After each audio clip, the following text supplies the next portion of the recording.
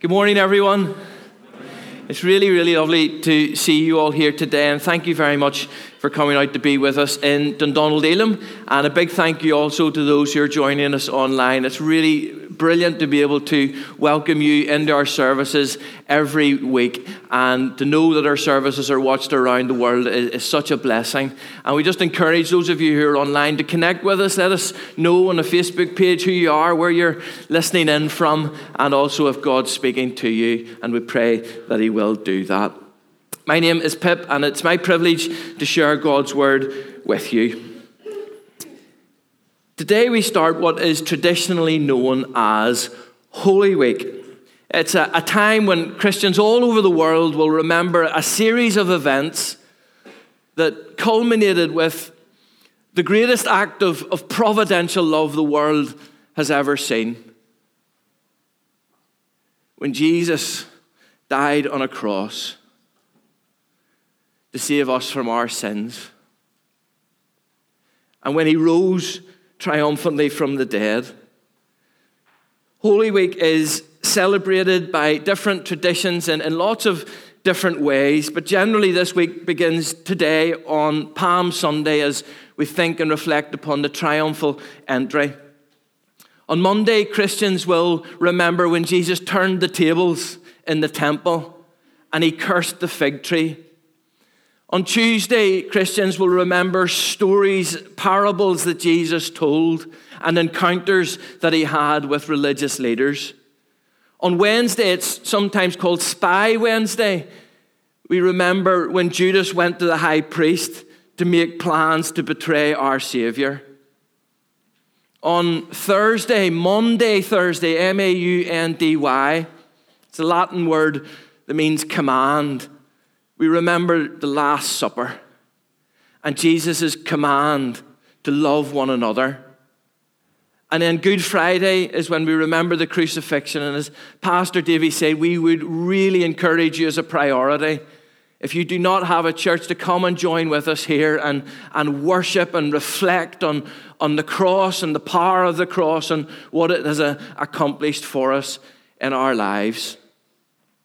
And then Saturday, or Black Saturday, is when Christians remember the time between the death and when Jesus rose from the dead. And of course, Easter Sunday is that great celebration when we remember that Jesus is alive. And again, we ask you and encourage you to come out. There's a great weekend of events planned here, and we would love you to celebrate all of this with us. It's an incredible week. Lots of people will approach Easter in many different types of ways. Some will see Easter as nothing more than a holiday time when lots of chocolate eggs are eaten. Others will go to church, but some will go to church out of routine. Some will go to church out of tradition or sentimentalism, i.e., church is what we always do at Christmas time and also Easter time. But whatever has brought you to church today, whatever has encouraged you to listen online, we are so delighted that you're here.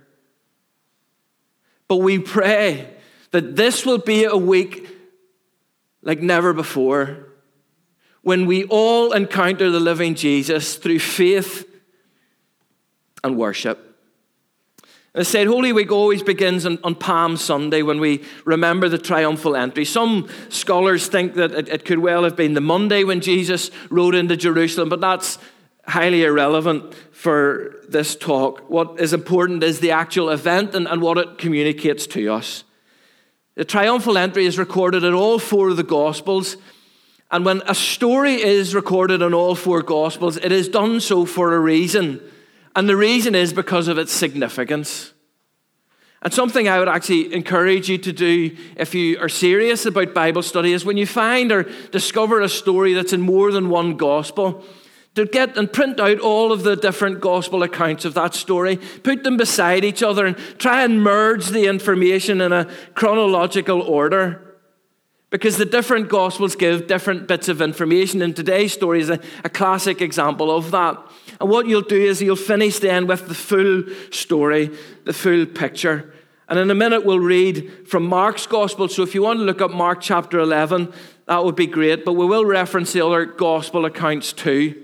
But before we read that, I just want to set the scene for us and the context, what all was going on, what was taking place. The context of today's story is that Jews from all over the world were traveling to Jerusalem for the great feast of Passover. The city would have been absolutely packed, jam-packed, full of people. They would have gathered for Passover to look back to that time when God liberated his people from the hands of the Egyptians.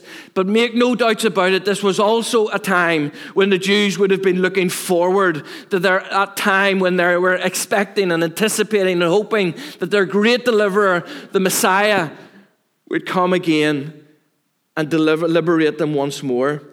You see, in Jewish eyes at this time, the golden prophetic promises from the Old Testament, they had not materialized.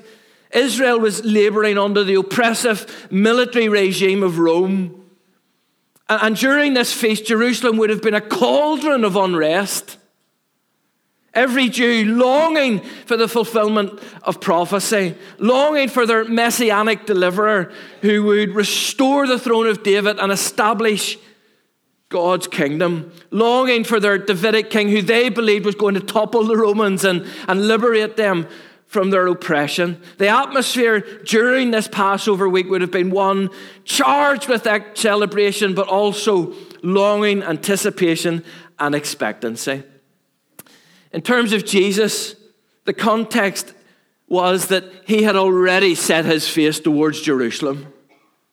And he knew what was ahead of him. But also being a faithful Jew, Jesus was faithfully going to celebrate the Passover feast. And in a minute when we read Mark chapter 11 and verse 1, we'll see that it says Jesus drew near to Bethphage and Bethany. That's really important in terms of our context. Why it mentions Bethany? Because Bethany was the home of Mary, Martha, and the recently raised to life Lazarus. And in John chapter 12, verse 8, the importance of getting all of the different accounts, it mentions that a significant number of Jews were heading towards Bethany to see the recently raised to life Lazarus. Yes, to see Jesus, but also to see Lazarus. Word had spread about this miracle like wildfire.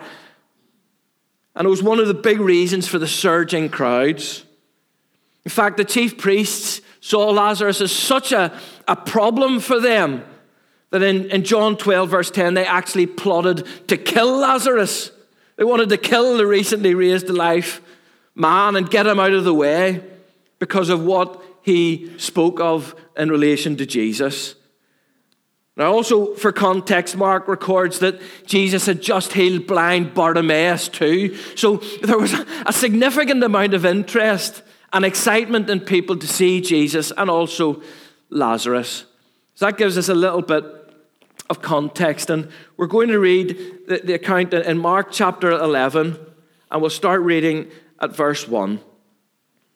This is the inspired and the authoritative word of God.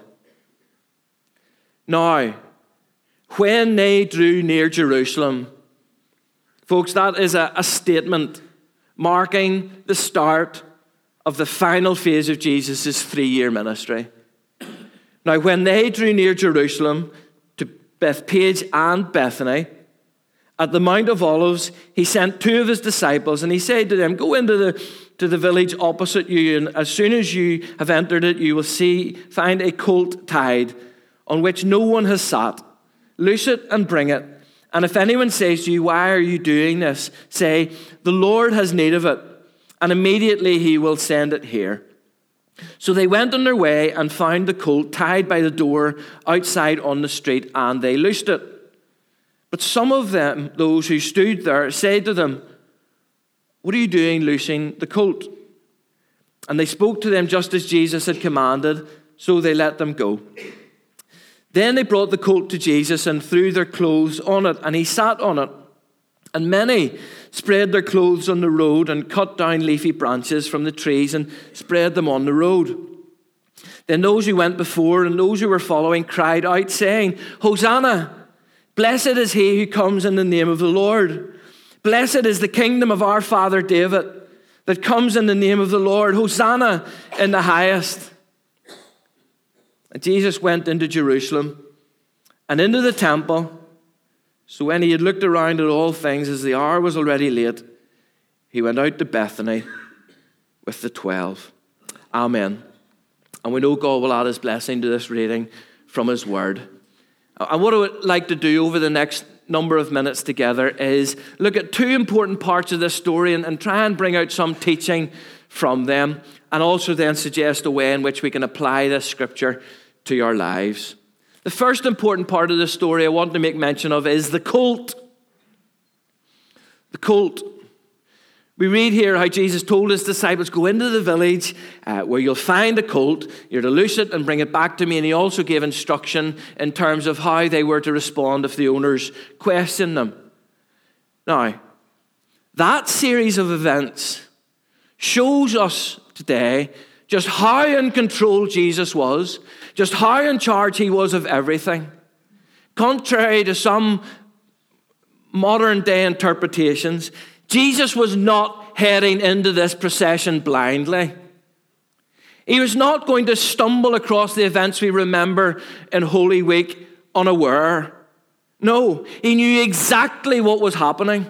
He knew exactly what he was going to do, and he was intentional about these events. He was the sovereign master of his own fate, the Lord of history, not the hapless victim of events spiraling out of control and culminating in a death on a cross. He had embraced this significant moment in eternity past. So he made arrangements for the donkey, fully aware that Judas would betray him, fully aware that Peter would deny him, fully aware that his disciples would desert him, fully aware that he would endure a scourging so cruel and so barbaric, and then be hung on a cross. But let's look at this colt a little bit more. Colt, of course, was a young donkey. And the fact Jesus asked in verse 2 for a donkey which had never been sat upon is important, because it shows that Jesus saw and knew the significance of this holy moment. You see, Jews regarded animals that had never been sat upon or never been used as being especially useful for holy purposes. For instance, or example, in 1 Samuel 6 verse 7, the request is given out to go and find cows that could carry the cart which contained the Ark of the Covenant. But they were specifically asked, find cows that have never been ridden on or never been used. So Jesus was fully aware, and in asking for a never used colt, understood the significance, holy significance of this moment. Now we might wonder, well, why did Jesus not ask for a great horse to ride into Jerusalem that had never been used? But again, what happened would not have been lost on the people. Donkeys were used in biblical times for extremely significant moments. Donkeys served as royal transport in ancient Israel. In 2 Samuel 16 verse 2, King David was given the present of donkeys for him and his royal household to ride upon. In 1 Kings 1:38-40, King Solomon rode into Jerusalem on his father David's donkey for his coronation. Donkeys carried kings. Donkeys carried prophets. And now this colt, unused, carried the Messiah, the Messiah of God. Donkeys were also seen in biblical times as a sign of humility. So Holy Week starts with our humble King beginning his journey towards Golgotha. But the ultimate holy significance of riding an unused donkey into Jerusalem was to fulfill Old Testament prophecy. Again, the importance of reading all of the gospel accounts. Matthew 21 verse 5 outlines the prophecy of Zechariah 9 verse 9, which was made over 500 years before Jesus walked on this earth. And it says this, behold, your king is coming to you, your Messiah, lowly, humble, and sitting on a donkey, a colt, the foal of a donkey. You see, this only occasion in the Bible where it mentions Jesus ever riding on an animal It was not because he was tired, but it was because he was clearly identifying himself as the fulfillment of Zechariah's messianic prophecy. And the fact Jesus knew the precise location of this animal, the precise nature of the animal, and also the disposition of the owners showed his divine knowledge and how in control of all of this he was. It's a really important part of the story. The second important part I want to highlight is the crowd. In verse 7, it says that there were many in the crowd. Matthew 21 says it was a great multitude. Luke 19 says there were many. John 12 says that the great multitude was so vast. And in verse 19, the Pharisees said, the whole world has gone after Jesus. It was a significant crowd. And yes, the raising of Lazarus was an important part of what prompted interest, but the focus in this procession was the one with a capital O who was sitting on the colt. It's interesting that when Jesus was born, the Bible tells us that King Herod and all of Jerusalem were troubled. However, this time, as Jesus approached Jerusalem, Matthew 21 says, all of Jerusalem was stirred or moved. Friends, how much do we need Ireland to be stirred once again and moved with the power and the hope and the love of Jesus Christ? We desperately need that to happen again. But look at the actions of the crowd. Before Jesus sat, or as Luke says, he was set. Some would say that was almost like an enthronement. He was set on, but it's clear the disciples didn't fully know what all was going on. It says they put their clothes on the animal, and then many people started to spread their clothes on the ground, and then others, leafy, or as John says, palm branches were put on the ground too. It all seems a little bit strange to us in our culture, but it would not have been strange to those in attendance. And it communicates very clearly to us that this crowd was starting to see Jesus as the Messiah. Very much so. You see, Jesus had shunned for much of his ministry, any public attention in his messiahship, but this was very, very, very public. And what happened here, whenever the crowd started to do these strange activities for us, when you see a dignity being honored, often the red carpet is rolled out. This was ancient Jewish red carpet treatment. You see, the spreading of garments on the street was an ancient act of homage reserved for royalty. And it was a gesture that also signified submission. I am under your feet.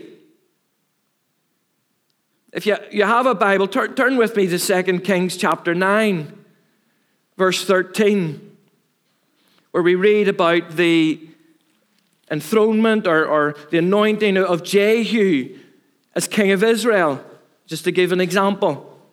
In 2 Kings 9, verse 13, it says this, then every man hastened to take off his garments and put it under him, under Jehu, on the top of the steps, and they blew trumpets saying, Jehu is king.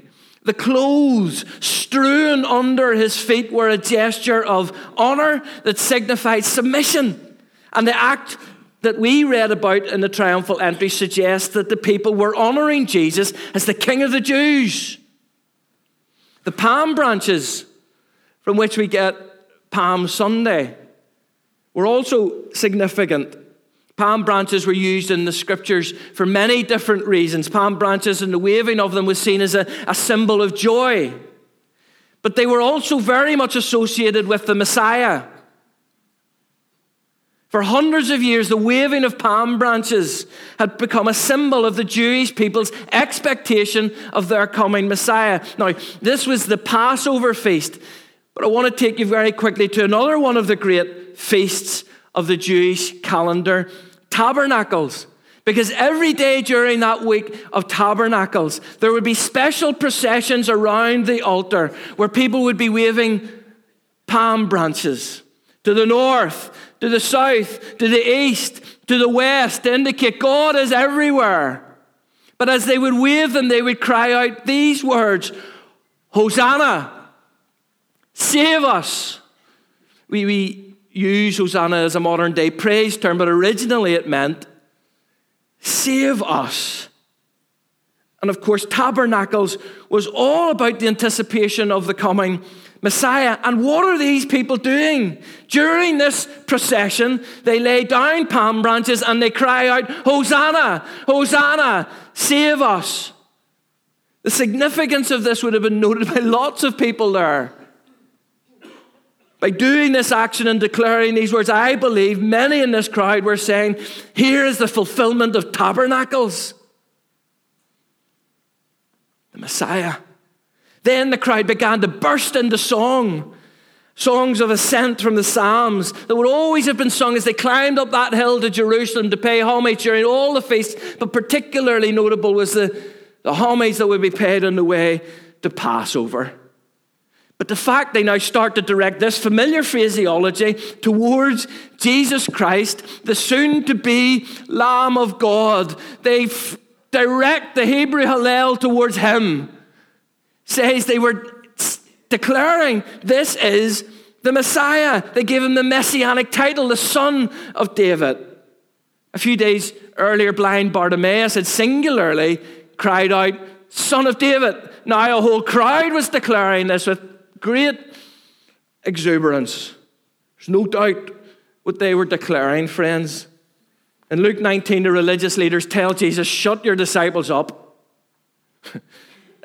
Jesus turns to them and said, if they're quiet, the stones will cry out instead. Such a wonderful reply. There's actually no response made to that from the Pharisees. You make your choice, guys, singing children or singing walls, but the Lord of creation, he will be praised. So the significance of laying down clothes and branches is important. Palm branches are also associated in Scripture with salvation. In Revelation 7, verse 9, we're told this, another great multitude in heaven, which no one can number, from all nations, tribes, people, tongues, will stand before the throne. And who? And the Lamb, the Passover Lamb. They will stand before the throne and the Lamb, clothed with white, with palm branches in their hands, and crying in a loud voice, salvation belongs to our God, who sits on the throne, and to the Lamb. What an awesome story. What an incredible story. And hopefully we can see just some of the significance contained in it.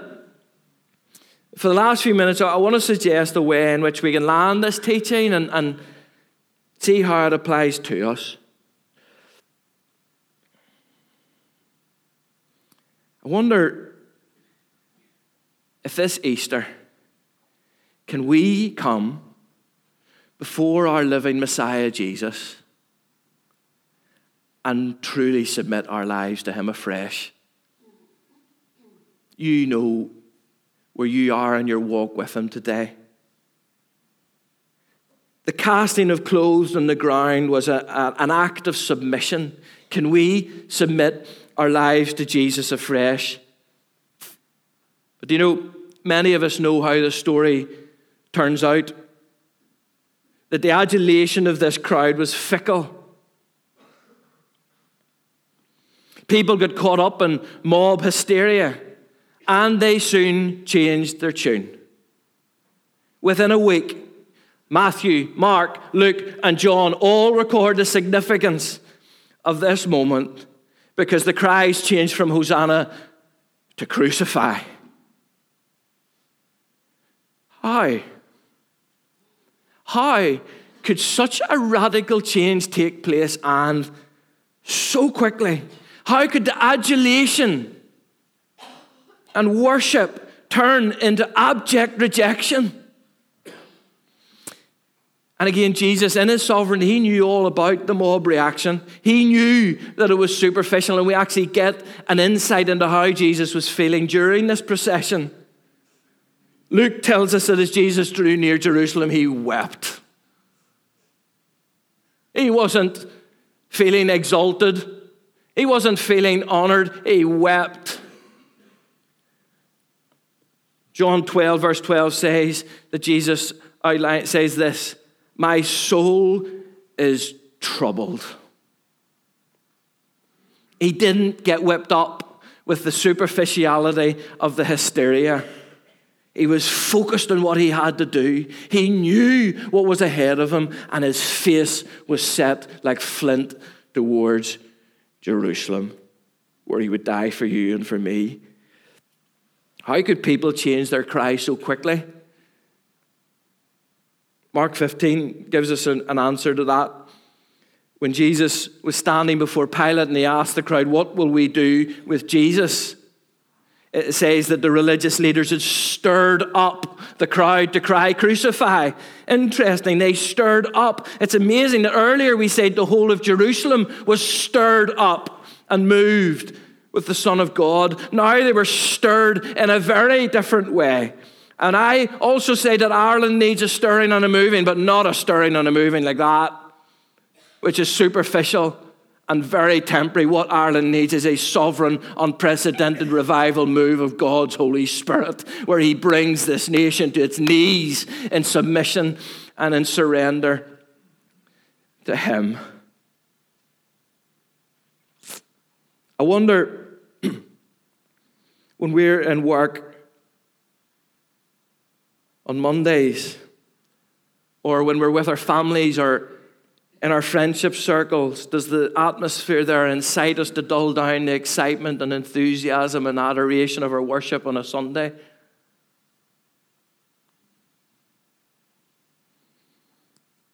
I wonder, do we get caught up in what happens in church but soon change our tune? But as we draw to a close, do you know why I think most of these people changed their tune so quickly? I think it's because they had unrealistic expectations of Jesus. They were expecting a Messiah who would overthrow the Roman regime. The Son of David, they cried. You read a little bit of what sort of a warrior King David was, and that will give us an idea as to what they were expecting from their Messiah. And because of unrealistic expectations, you can actually see why the tune changed so quickly. In the midst of the hysteria and all that's going on, Jesus rode through the eastern gate into Jerusalem, and he goes up into the precincts of the temple. And what is the climax of the story? He does nothing. Mark 11 tells us he had a look around the temple and he went home. What an anticlimax to this great triumphal procession that we think about. He did not lead the mob in a rousing speech. He did not lambast the Roman fortress. He didn't even raise a finger. He had a look round and he made the 2-mile journey home to Bethany. What sort of a king was this? The next day he turns the tables in the temple. What's this? Jesus, you're supposed to be having a go at the Romans, not us. Then during the week he said, render to Caesar what is Caesar's. What? This is not what we were expecting. They wanted him to attack. This was the Prince of Peace. This was the Prince of Peace who humbly rode into Jerusalem on a donkey. He was radically different to what they were expecting. He didn't come to bring an earthly political kingdom. He came to bring God's rule in people's hearts. Then a few days later, he is arrested. What is that all about? What sort of king wears a crown fashioned with thorns? The fickle crowd were happy to hail Jesus as their Messiah as long as he did what they wanted.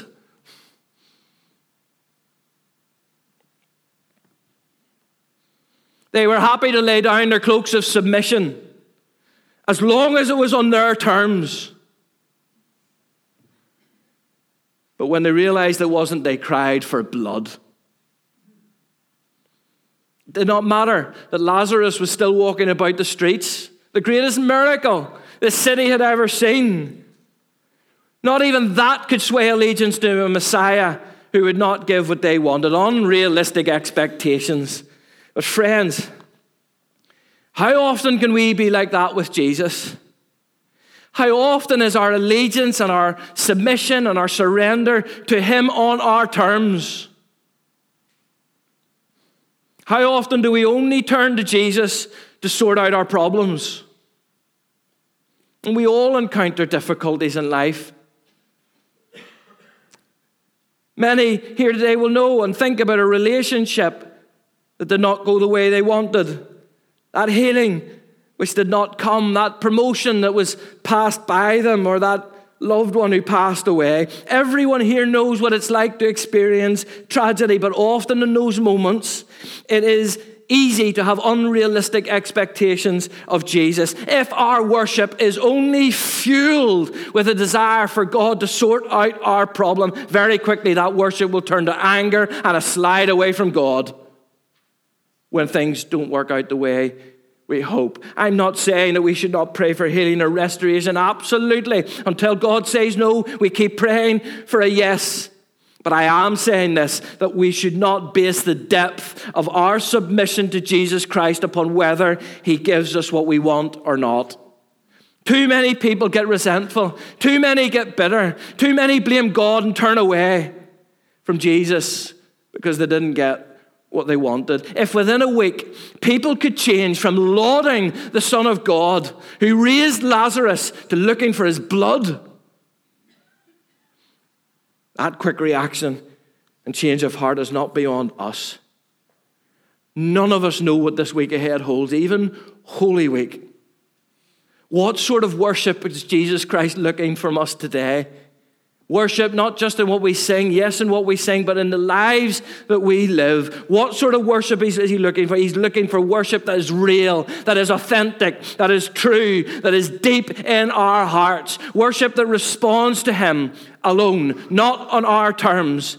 Love that is abandoned to him, that abandons itself to the King and his commitment to us. Love that says, Jesus, no matter what my lot in life, no matter what comes my way, I love you and I'm never going to give up on you. I am surrendered. I am submitted no matter what life throws my way. He never promised us an easy life. Actually, do you know what the Bible says? The Bible says no servant is above his master. So if our master chose the way of a cross, the way of Golgotha, he's looking for a people today who are prepared in this moment, not to get incited by an atmosphere, but in our heart of hearts to say, I'm going to take up my cross and I'm going to follow Jesus. We must not ask God to fit into our expectations. We worship him as the King he is, our Lord, our sovereign.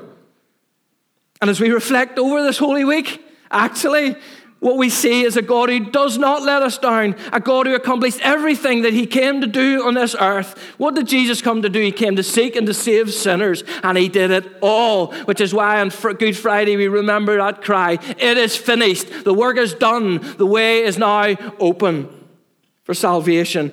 What expectations can we have today? Here's one. All who call on the name of the Lord will be saved.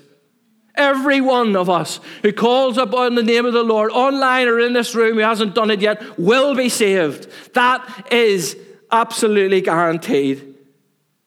And one day, Jesus Christ is coming back.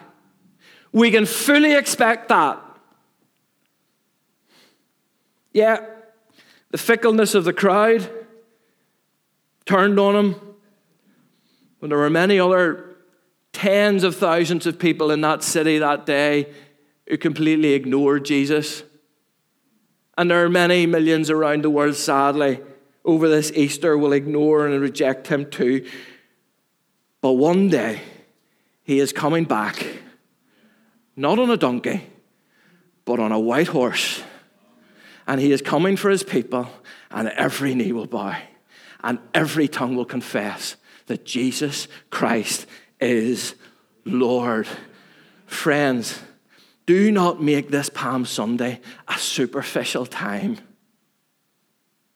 Jesus is not looking for fickle adoration on a Sunday, which is gone by Monday. He's looking for our lives.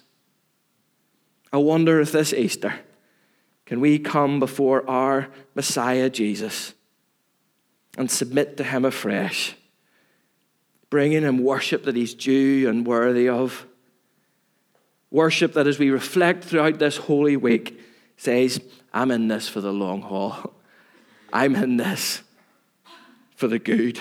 No matter what comes my way, Jesus, you're the Messiah, and you have my heart. Amen.